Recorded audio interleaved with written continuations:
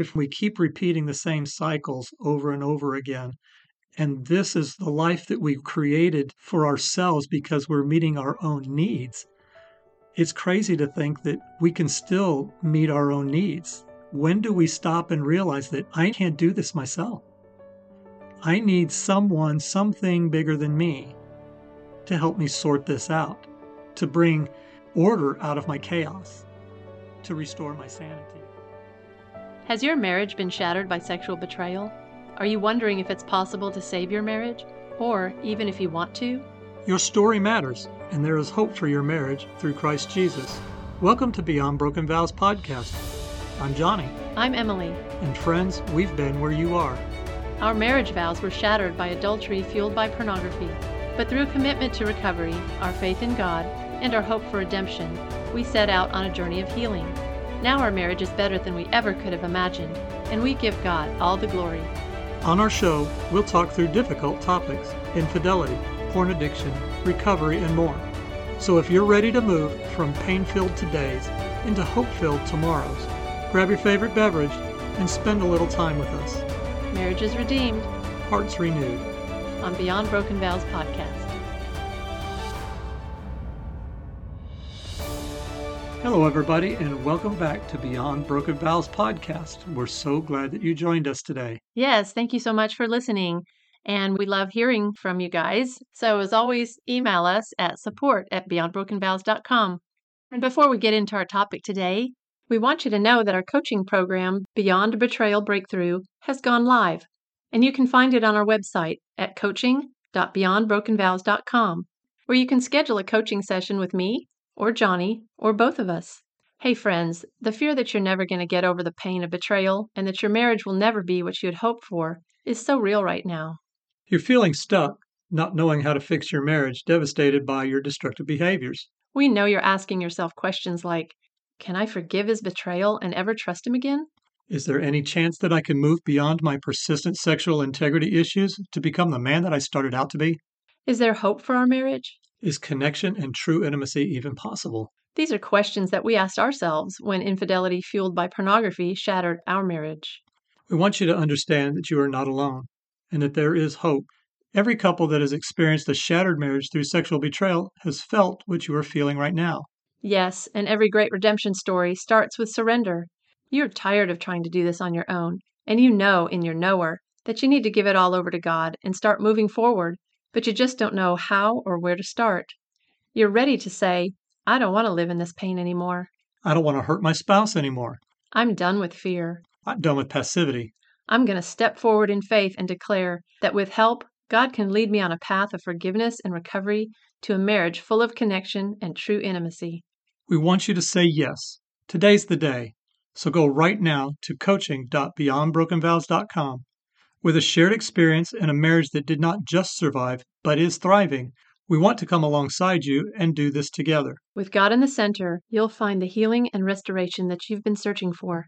So let's do this. Go right now to coaching.beyondbrokenvows.com. That's coaching.beyondbrokenvows.com. And we have 5 spots left in November at a great discount of 25% off coaching with us. Schedule your spot today and let's get started. So if you were here with us last week, you might recall that we went through the first step in the Sex Addicts Anonymous 12-step recovery program. And so, Johnny, do you want to remind us what that first step is? Yes, that first step states, I admitted that I was powerless over my addiction and that my life had become unmanageable. Yes, so if you want to go back and listen to that episode from last week, we laid out the whole step there. But today we're going to go through step number 2. That's right, Emily. And step 2 says, I came to believe that a power greater than myself could restore me to sanity. Just as I did last week, this week I want to again share from the Green Book of Recovery from Sex Addicts Anonymous, just a few things that it has to say about step 2. Okay, great. Step 2 offers hope that sanity is possible, and at the same time, it implies that in our addiction that we were insane. Our insanity manifested in many ways. We would often put our addiction first and everything else second. We may have placed ourselves in dangerous situations or taken terrible risks. And the more we denied our addiction and its consequences, the less we were in touch with reality. To be restored to sanity is to rediscover the spiritual nature we have always had, but was hidden by the insanity of our addiction. We may be so used to self reliance as the only way of functioning in the world that we resisted the notion of any power greater than ourselves. We can start to open ourselves to the idea by considering the forces that are clearly more powerful than we are, such as nature, society, or even our addiction. When we recognize that our own power is limited, we can more readily acknowledge the possibility of a higher power. Thank you for sharing that, Johnny. Would you go ahead and open us up in prayer before we go any further with that? Yes, I will. Father, thank you for this day that we have. This is the day that you have made. And when we choose to walk in recovery, we're choosing to engage with you in ways that maybe we never have considered before. So today, as we understand that there is somebody greater than ourselves who can restore us to sanity, we can focus our mind on the very nature of who you are and your ability to restore us to a place of stability. We ask, Lord, that you would be with us as we walk through this particular step today, and for this message to be heard by those who need to hear it. We ask all this in Jesus' name. Amen. Amen. Thank you, Johnny, so much for praying for us. And I'm really excited to get into this step two. What you just read out of the Green Book is very compelling, but can you go ahead and break it down for us a little bit? Yes, I will. Again, I just wanted to say step two states that I came to believe that a power greater than myself could restore me to sanity. So, as you can hear in that statement, there are two ideas at work here. The first of which is the idea of coming to believe that there is a power out there that is greater than you. And you may ask, why is that important to understand? Well, the answer to that is simply that we as addicts, we tend to isolate. We tend to think that the only way for us to get what we want or to have our needs met is for us to do it by ourselves. When we get so self absorbed, it's very easy to get off track. We started off well, meaning well. We wanted to do great things, but as we faced the struggles of life, we found it very difficult and we started defining our own way of making things happen. And that's where we got a little bit off track. And then we started moving into the behaviors that led us into our addiction. So, all of us tend to struggle with the idea of self sufficiency, especially here in America. Right. We're very independently minded people, and depending on God is not as easy as you would think when we feel like we have everything under control. But you said as addicts, you have that attitude, but it probably goes a little bit deeper. Yes, it does certainly go deeper because we believe that we are absolutely the end of ourselves and that nobody else can meet our needs for us. We even stop looking beyond ourselves for having our needs met. And so the very idea that there is a power greater than ourselves out there sometimes can just be missed. If you can come to a place where you can acknowledge that there is something bigger than you, then you can start to understand that you have a need for a higher power. So, as a Christian, honey, you know that God is bigger than you, and you've always known that since you became a Christian. Yet, in your addiction, how did that work? Did you just put him in a category or in a box where he was in charge of certain things and you didn't really let him? I mean, the way that you talked about your relationship with Jesus all through our marriage, you had a close relationship with him and you knew he was bigger than you. You knew he was the creator of the universe. And so, how does this relate to you as a Christian being self sufficient and that you're the only one that can meet your needs? Right. So for me, as a Christian man, I could understand that God could do all those things, but that was for everybody else. He could do everything for everybody else, but why would he do them for me? And that was my low self worth talking. I didn't feel that I had enough value to God. Even as a ministry leader, I could not fathom that God would do those things for me. So at the same time, then I was not believing that he could meet my needs. So, you could teach it to others that he was all sufficient for you and that he can meet your needs, but you couldn't believe it for yourself. That's right. And I've mentioned before that where I got stuck was that I was ready to accept the salvation that came through Jesus at the cross, but I couldn't accept the lordship. I wouldn't let him have every part of my life. And when I finally did that, then things really changed for me. It really hit me very, very hard. It was very hard for me to come to that realization that I had not made Jesus the Lord of my life. And so coming to understand that made him bigger to me. I needed to learn that he likes me just for who I am, not for what I do, that he loves me truly and he forgives me. And those things started really settling in when I understood once and for all that he is a power that's bigger than me. I cannot meet my needs, and he can do all of it.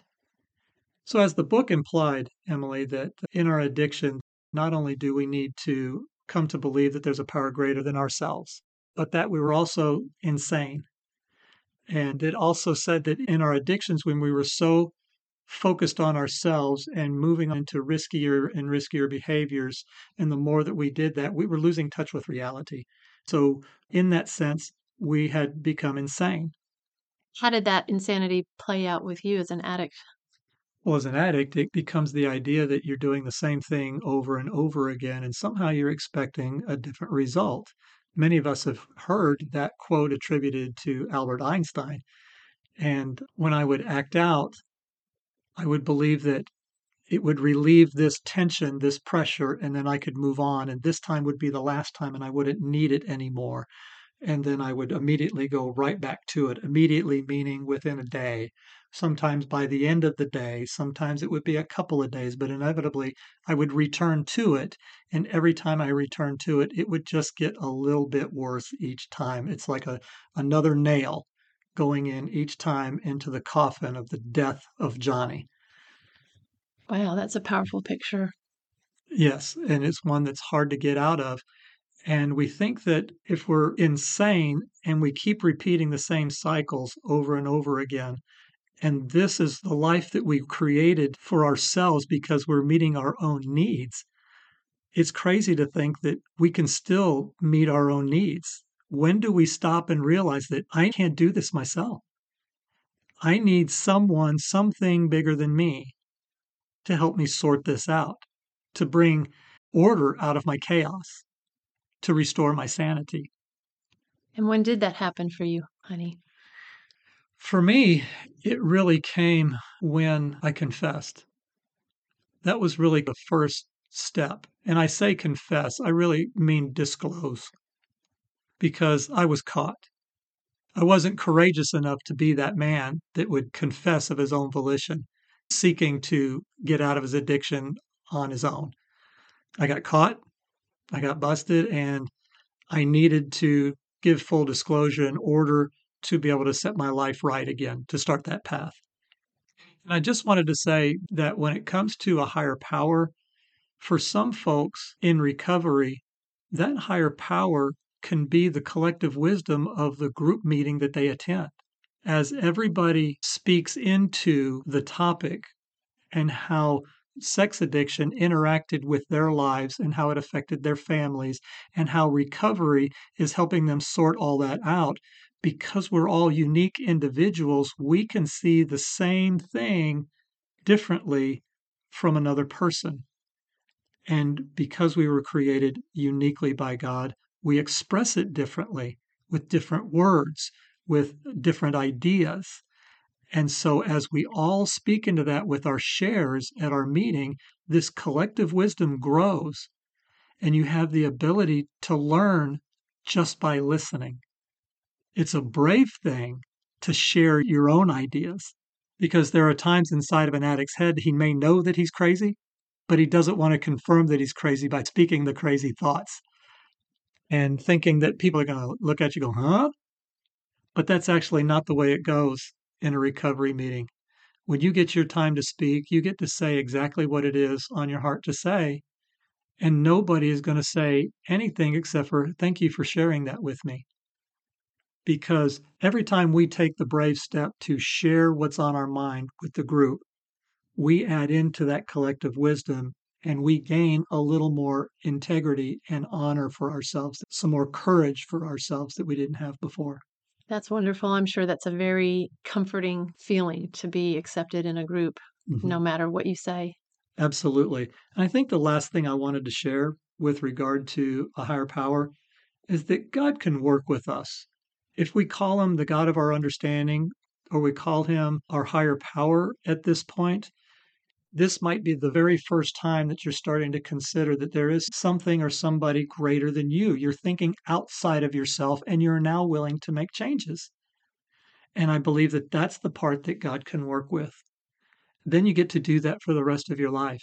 And the closer you stay to God, the more you're going to grow. That's wonderful. And I can see that collective wisdom really working in your life and the results of it. So I'm very grateful for that. And you and I get many occasions where we can talk about what I have learned in those meetings, things that I've learned from other people's perspectives. That's right. And it really helps me to know that my husband isn't the only insane one. It's Right. like misery loves company kind of thing, I guess. Yes, but so does recovery. Yes, absolutely. So, what does the Bible have to say about all of this, sweetie? Well, in Romans 8:37 through 39 in the NIV, it says this: In all these things we are more than conquerors through him who loved us. For I am convinced that neither death nor life, neither angels nor demons, neither the present nor the future, nor any powers, neither height nor depth, neither anything else in all creation will be able to separate us from the love of God, which is in Christ Jesus our Lord. I find this passage to be incredibly powerful and meaningful to me to understand that even though I was a Christian man saved by God over 30 years ago, it didn't matter how far down I went. There was nothing that was going to separate him from me, and nothing that I could do would separate me from him. Yes, that's comforting. Yes. So, in our meetings each week, as we end our time of sharing and we're starting to wrap the meeting up, we have a passage that one of us will read to the group each week that's called the promises. And I wanted to share that with our listeners today. These are the promises. If we are painstaking about this phase of our development, we will be amazed before we are halfway through. We are going to know a new freedom and a new happiness. We will not regret the past nor wish to shut the door on it. We will comprehend the word serenity and we will know peace. No matter how far down the scale we have gone, we will see how our experience can benefit others. That feeling of uselessness and self pity will disappear. We will lose interest in selfish things and gain interest in our fellows. Self seeking will slip away. Our whole attitude and outlook upon life will change. Fear of people and of economic security will leave us. We will intuitively know how to handle situations which used to baffle us. We will suddenly realize that God is doing for us what we could not do for ourselves. Are these extravagant promises? We think not. They are being fulfilled among us, sometimes quickly, sometimes slowly, but they always materialize if we work for them. Yes, I love those promises. And the key in all of that is that you work for them. That's correct. And I see you doing that. I see you working hard. And I am forever grateful for that. Thank you. Emily, as we start to bring this episode to a close, would you pray us out? Sure, I'd love to. God, you're amazing. Your provision for us is incredible. Whenever we fall, you pick us up. You set our feet on the path that you want us to be on, but you don't leave us there by ourselves to figure it out on our own. You've given us your word. You've given us Holy Spirit. You've given us groups of other people who have had those experiences that we've had, who can share our pain and our burdens. All of these things, Father, are gifts from you, and we thank you today for the abundance of your love and your grace and mercy that helps us to live a life of freedom and victory in you. We praise your name, and we ask for those who are listening that they can find the hope in Jesus that we have found, the recovery that we have also found in this 12-step program, and that you would lead and guide them each in the way that they should go. In Jesus' name, amen. Amen. Emily, we have looked at steps 1 and step 2. In step 1, we admitted that we were powerless and that our lives were out of control. That leads us into step 2, where we're ready to have somebody bigger than us to restore sanity to our lives. Now that we have these 2 steps in place, it's time to move on to step 3. I'm looking forward to revealing the next step in the progress to recovery. Yes, that'll be in a couple of weeks because next week we'll have a special Thanksgiving episode. So here are some things that you can do for this week. Now that we have learned that there is a power greater than ourselves that can restore us to sanity, take some time, talk to God, ask Him to reveal Himself to you, and He promises to reveal Himself to those who are seeking Him. That's so true. And before we go, I just wanted to remind you that if you need some help with these steps or anything that you are struggling with in your marriage, go ahead and book that call with us at coaching.beyondbrokenvows.com. We would love to help you walk this journey. And just as a gentle reminder, you don't have to do this alone. May the peace of God that transcends all understanding guard your hearts and minds in Christ Jesus. So until next time, marriage is redeemed, hearts renewed on Beyond Broken Vows podcast. Thank you so much for joining us today. And before you go, if this podcast encouraged you and you're feeling some hope for today, please share this show with someone else you know who is going through a similar situation and needs to know that they're not alone. One of the best ways that you can help us reach more people is to leave us a 5-star written review on Apple Podcasts. And don't forget to hit subscribe so you don't miss out on upcoming episodes. And as always, we would love to hear from you with questions and comments. Just email us at support@beyondbrokenvows.com. As you walk out this journey one day at a time, may the Lord bless you and keep you. May the Lord make His face to shine upon you and be gracious to you. May He lift up His countenance upon you and give you peace.